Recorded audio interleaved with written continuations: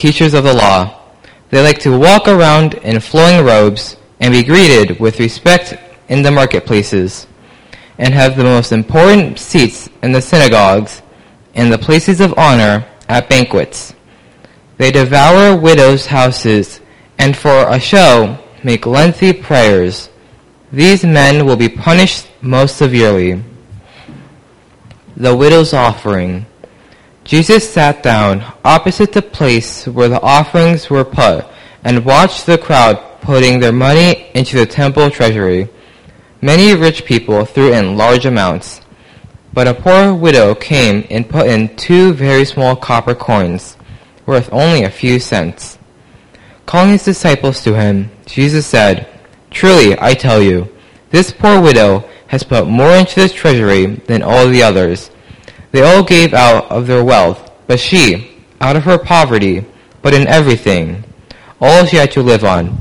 May God add a blessing to the reading of his word.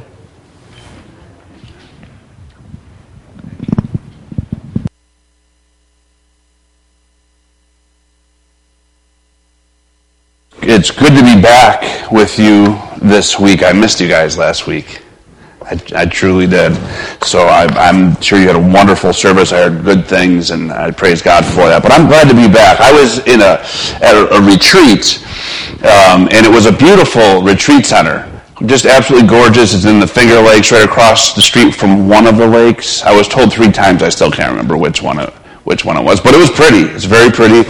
And the facility itself was really state-of-the-art. It was absolutely gorgeous. It's a Catholic retreat center, but it's a business, so they didn't mind if the Protestants came for a while, as long as we had the money. But I mean, it was just this, state-of-the-art. I mean, even the kitchen, restaurants wish they had kitchens like this. I mean, it was just incredible. And one of the things, if you walk around the grounds, a lot of the grounds were bricks, patterned bricks, but a lot of the bricks actually had names on it. Names of families, names of brothers and children, and just all different kinds of names. And so the idea was you could buy a brick. You could kind of immortalize your name or your family's name in one of these bricks for the right amount of money.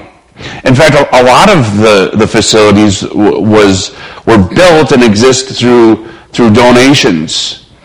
And the greater the giver, the more exonerated the person was. For example, if you're familiar with the Wegmans supermarket food chain, he was a huge giver. One of the main building actually is called the Wegman House, and it's not his house, but he had funded just about everything, if not everything, about that house. And so his name is everywhere. There's pictures of him and his wife. There's write-ups about him. There's a lot of exoneration and praise for the Wegmans and their contribution. Now, I am not putting any of that down. In fact, I certainly get it. I understand it when I see the names of the bricks and the Wegman's name on the building. I mean, to exonerate his name, for me personally, I don't know about you, but I think all people really want to, at the very end of their lives, amount to much. I don't know anybody who wants to go through life going, listen, I want to affect as least amount of people as I possibly can. I don't really want to have any kind, right? We all have this desire, this drive. We want to make a difference. We want to make a difference. We want to amount for much. And there's 2 ditches on that road, right? There's 2 valleys that we can fall into. And our passage this morning really serves as both an encouragement and a warning. An encouragement and a warning. Because the question becomes, how do we measure our amount? How do we measure our worth, our contribution? There's 2 metric systems that we could use. There's the world's metric system, and then there's the metric system that God uses. The metric system of the kingdom of God, and they're nothing alike. Nothing alike. So when you look at the world's metric system, and what that looks like, it looks like more is better.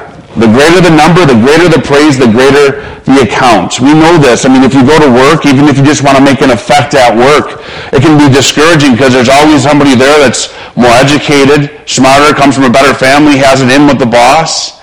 And you start at the ground level, and before you know it, a few years later, he's rising up to the top, and we're still a few tiers down. We can never quite measure up. They're going to make more money, get more praise, get greater titles. And it can be discouraging.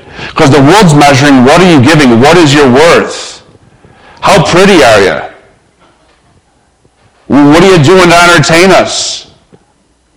And the better you are at that, the greater you can contribute to that, the more praise. And this is what the world measures, right? The world measures against other people. The standard is other people. And the higher exonerated you are, the more worth you have. So if you've never been, I'm sorry to say, by the world standards, if you've never been on the cover of a magazine, you just don't matter as much as the people who have been on the cover of a magazine. And this is the way the world measures its system. This is how it measures its worth. People's worth. And it is easy to get caught up into that. And even within that, there's a measuring system, right? It's not enough to become a celebrity. Because who wants to be a B-list celebrity if you can be an A-list celebrity? I mean, this happens even just in life. There are people right now in Manhattan who have reached a point of their career where they are making more than enough money to help support their family, to have a good living, and yet they are neglecting their family to make even more money, and they couldn't even really tell you why. Except for this drive to matter much, drive to gain and receive more recognition and more praise. And it becomes, with our hearts, the way that we are, it becomes that I fall in love with the praise. I'm in love with the praise.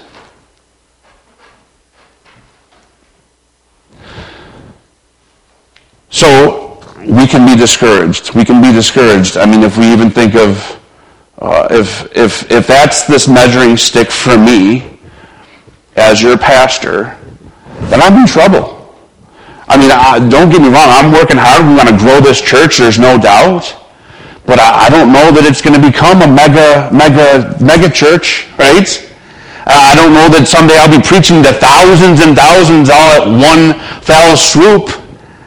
And yet we know there are those preachers, if I was holding myself up to the standard of John Piper or even, Billy Graham or some of these other guys, right? There's this discouragement. Oh my gosh, I'll never amount to that. And we can be discouraged even as we're in our small group. Somebody's got this real gift of just evangelizing, and it seems like every other week they're praying with people, the sinner's prayer, and it's like, my goodness. I'm nervous to talk to my neighbor, and this person's got 5 people getting baptized. I'm not going to amount to much. There's this tendency. So the good news this morning is that the kingdom of God has a different measuring system altogether. It uses a completely different metric system. And this is what Jesus shows us in this passage of Scripture this morning. The first thing he does is he tells his disciples and whoever's listening to beware of the scribes. To be aware of the scribes. A warning. He issues a warning concerning the scribes. This is counterintuitive to what that culture did to the scribes. The people of that time weren't being aware of the scribes. They were praising the scribes. Had they had magazine publications at the time? No doubt scribes would be on the front cover. It was customary if a scribe was just walking through your village and you're busy working and you see the scribe, that you stop what you're doing and you stand at attention and you greet that scribe by title as he passed by. To exalt and to honor the scribe. And how would you know that it was a scribe? How would you know that it was a scribe versus a blacksmith? Jesus says that they walk around in long robes in order to get those greetings in the marketplace. In other words, they have these long white robes, and they have these prayer tassels all touching to the ground coming off of them, and they're white, they're separate. They dress differently than the regular people. It's like the celebrities, right? I can wear a suit, but it's not going to look as good as a suit as one of the celebrities is wearing. They're going to stand out, stand apart from. This is what the scribes did. They stood out. They dressed in honor, not like the common man, because their worth was greater according to the world. And not only that, Jesus tells us that they get the best seats in the synagogues and the places of honor at feasts. So they are, everybody's sitting on the ground, sitting where they possibly can. A scribe comes in, and you get up if you got a seat of honor, and you give it to the scribe. They sit right up front with their back. Their back is to the box with the Torah in it, and they are sitting up front and leveled up so that the whole congregation can see them. Honor and glory and difference and standing out. And the same thing, it wasn't a feast if there wasn't a scribe there. If anybody had any kind of importance and they threw a feast, there needed to be a scribe there. And they would be separate. Again, they would be separate, and they would be honored and exalted. This wasn't uncommon. Where you sat, the order of importance, who was greater. I mean, this is just embedded into our culture. It's so embedded into our culture, we don't even realize it. We don't even recognize it at times. And it was embedded into their culture. Israel cared a lot about who sat where. Israel cared a ton about seats of honor, and not just honor, but B-listers and A-listers. They made the most minute distinction. We saw this come off of James and John just a few passages ago when they come to Christ and say, "Can I sit at your right and him at your left?" They cared. Why did they care? They cared because they want to amount to much. They want to amount to much, and to the world, unless you are recognized, unless you give greatly, unless you do something spectacular that everybody knows about, then you do not amount to much. And so they want seats where they can be recognized for their greatness in order to amount to much. Remember, Jesus told them, you don't know what you're asking. You don't know what you're asking, because what you're asking for is honor from the world system, but I don't count the world system. I count the system that comes from the kingdom of God. It's in a completely different metric system. So he says, beware. Don't honor. Don't esteem. Don't emulate, but beware of the scribes. And it isn't just be aware of the scribes, but be aware of that heart posture. Be aware of falling in love with this world system that exonerates self.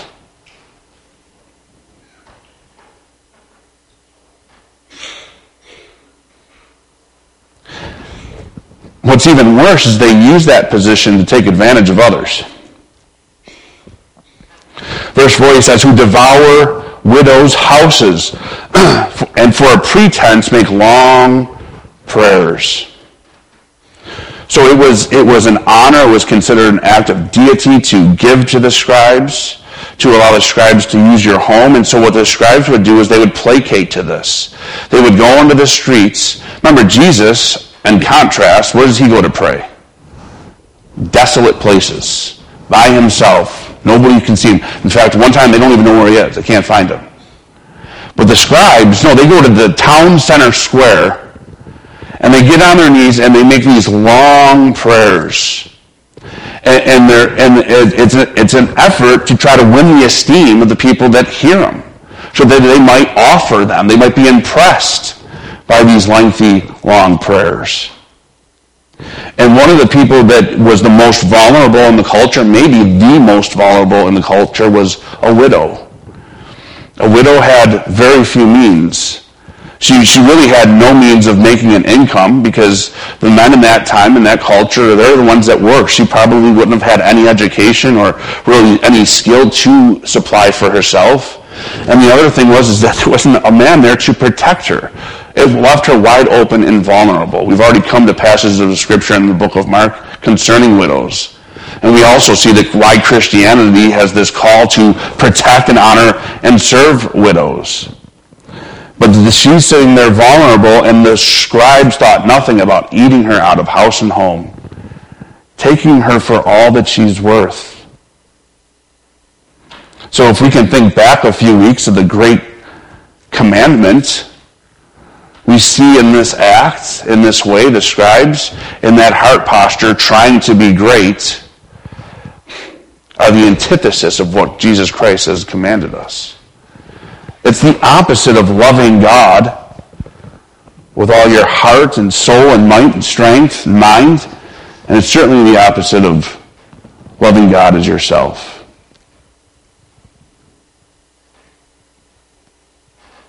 So the command is this: be aware of having hearts like the scribes.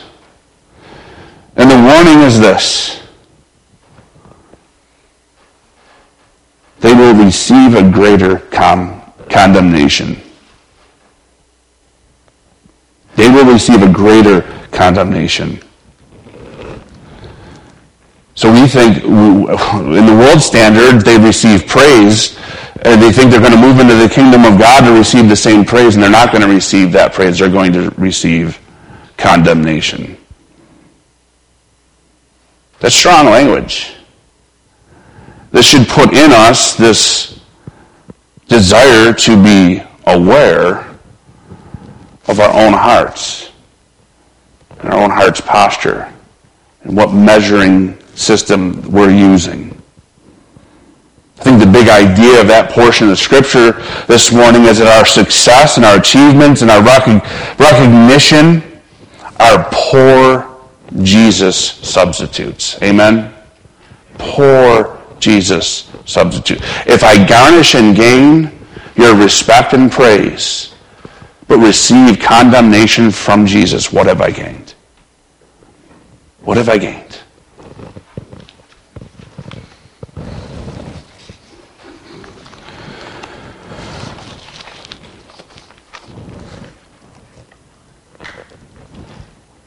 So while the world standards of measurement reads that the scribes and their contributions amounted to much, Jesus warns that these scribes do not face honor in the kingdom of God, but great condemnation. And to help us understand this, he gives us a contrast of the poor widow. So he sits down opposite the treasury and he watched the people. He's sitting and he's watching. Sitting and watching. By the way, this is what he's doing now. Sitting at the right hand of the Father, and he is watching. He misses nothing. He misses nothing. This is good news for us. This is good news for us, and we're going to exemplify why. We don't need the recognition. I don't need you to see the good that I have done because my Lord, Jesus Christ, has seen it. He doesn't miss anything. So he sits and he watches. And what he's observing is people putting money into the offering box. And he says, many rich people put in large sums. The only way you would really be able to know that is if the people were making it known that they were putting in large sums. There's ways to put money into a box, right, that you don't really know how much is being put in there.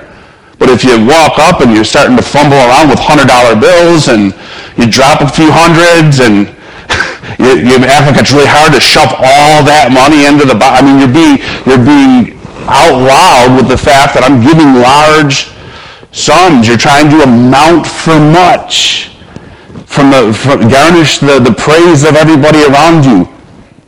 And I love that Christ is stoic during this. It says he's just sitting there watching it. He makes no notes. He doesn't raise an eyebrow. It doesn't excite him.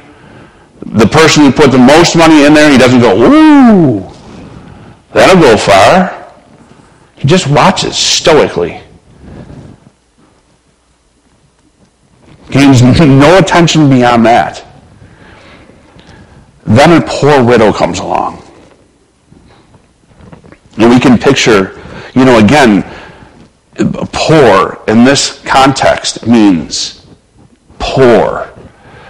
She is without a doubt sickly looking. She doesn't have enough to eat to sustain her own life. And it shows. She's rationing water and things that most people just take for granted. The clothing on her back is probably well overworn. Patches everywhere. It is clear, and especially in contrast to the rich people, this poor widow is standing out, and she comes, and we can picture her come and puts in 2 small copper coins, which would equal in our day a penny. And so we've got these people putting in hundreds and hundreds, and then she comes and she clink drops 2 small coins that equal a penny. And what does the world say to that? Insignificant. Why even bother? What can a penny do? Please, move aside. Let the rich people come through. The ones who amount to much. They're the ones that are going to build the Wegman house. They're the ones that are going to lay the bricks. A penny? Are you kidding me? But it's that act, it's this woman that causes Jesus Christ to leap with excitement. Finally, he goes from being stoic to having something to say, and he summons his disciples. Come here. Let me teach you something. Let me show you something. You won't believe what I just witnessed. And he tells them all these people have given all those hundreds and hundreds. This woman right here comes and gives a penny. And he tells them she gave more than all of them.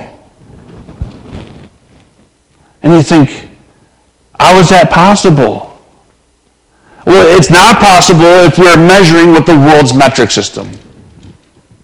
It's only possible if we are measuring with the system that God has put into place. See, he explains to them, for they all contributed out of their abundance. But she, out of her poverty, put in everything she had, all she had to live on.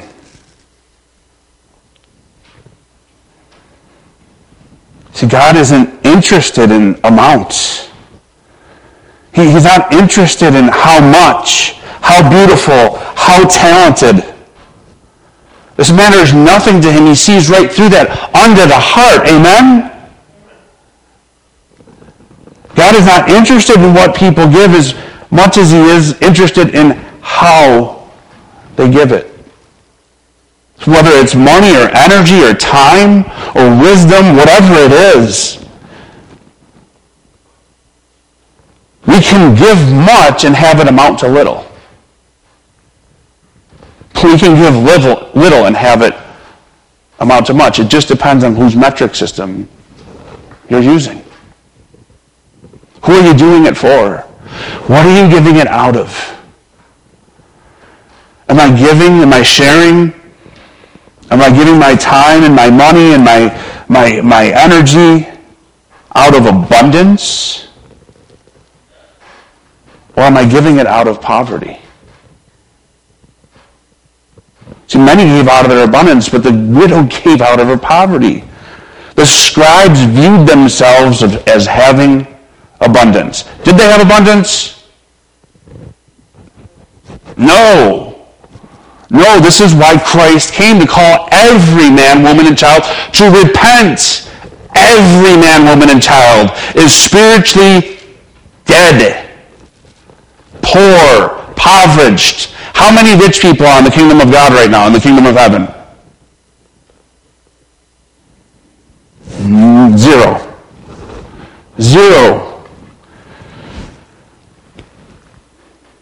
The scribes viewed themselves as having abundance. They were full of pride and glory and self-sufficiency and stature.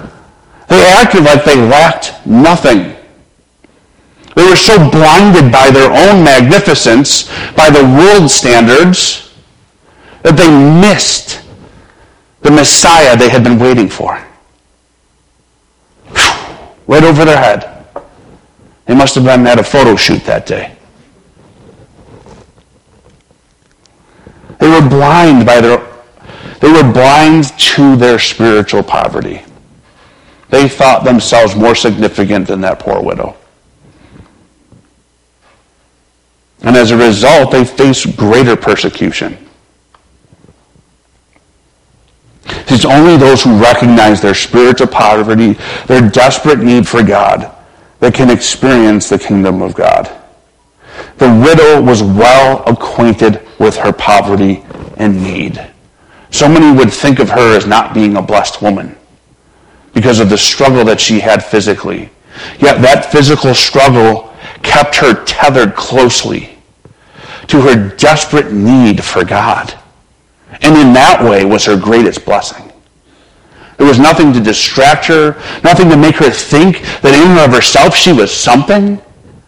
She knew every day that she needed God. And it was in that heart posture that she gave. She gave out of her poverty.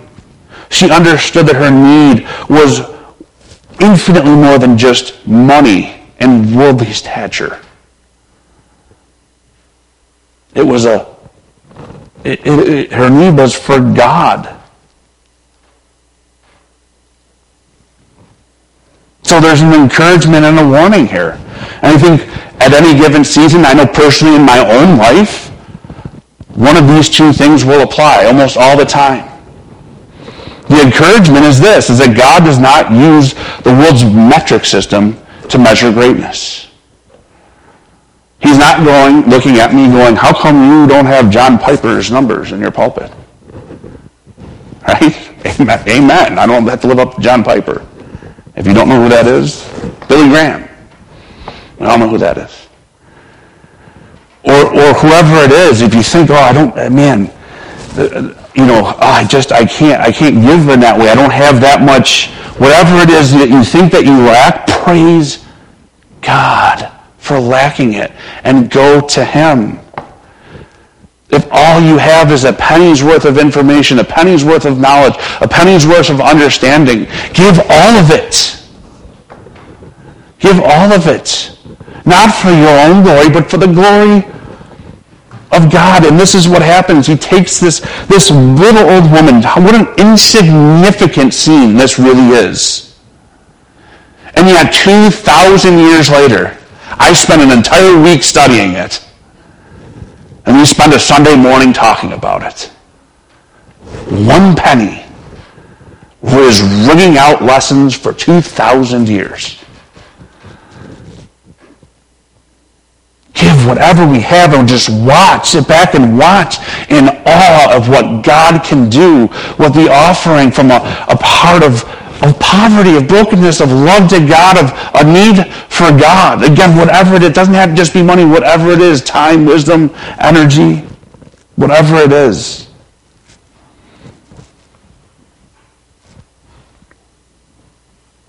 The warning is this, is that we all have a scribe in all of us. To some extent, to a greater or lesser extent. We're all receptive to falling for the world's measuring units and measuring system. And as a result, we will measure ourselves richer than we really are. The world's measuring system is designed to fail. It does not place God in the center. So, in all of us, there is this desire to want to be the religious bigwig rather than the poor widow. Can we feel it in our hearts? I mean, this is the examination of our hearts, truly. To be recognized and praised for the world's standards, to not be passed over. I want my name on a brick.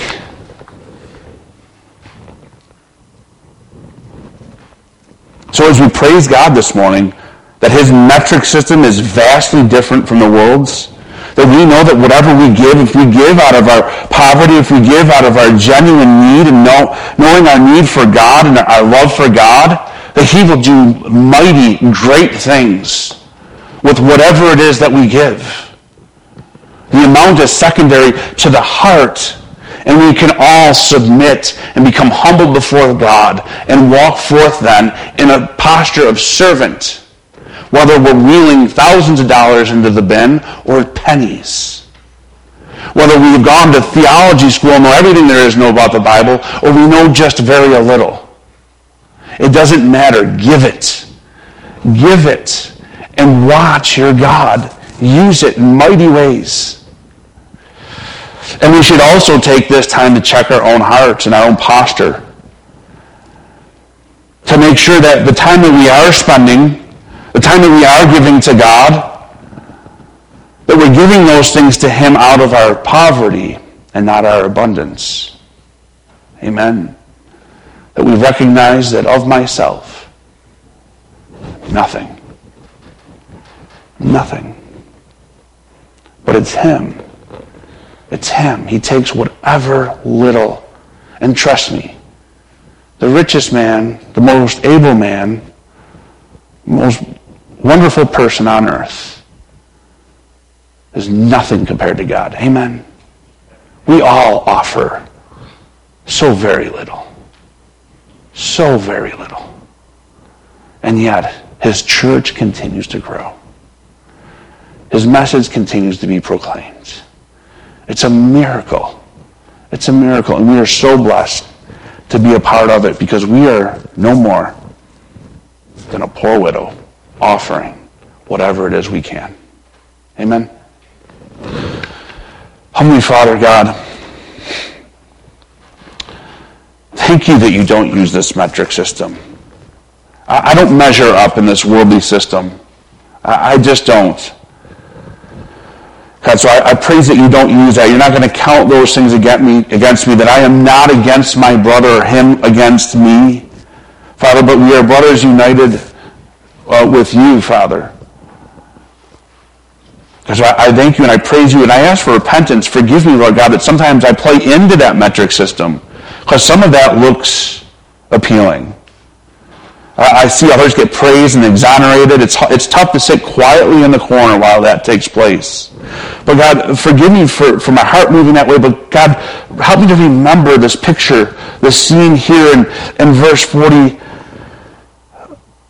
in verse 42, when he says that you sit and you watch the people.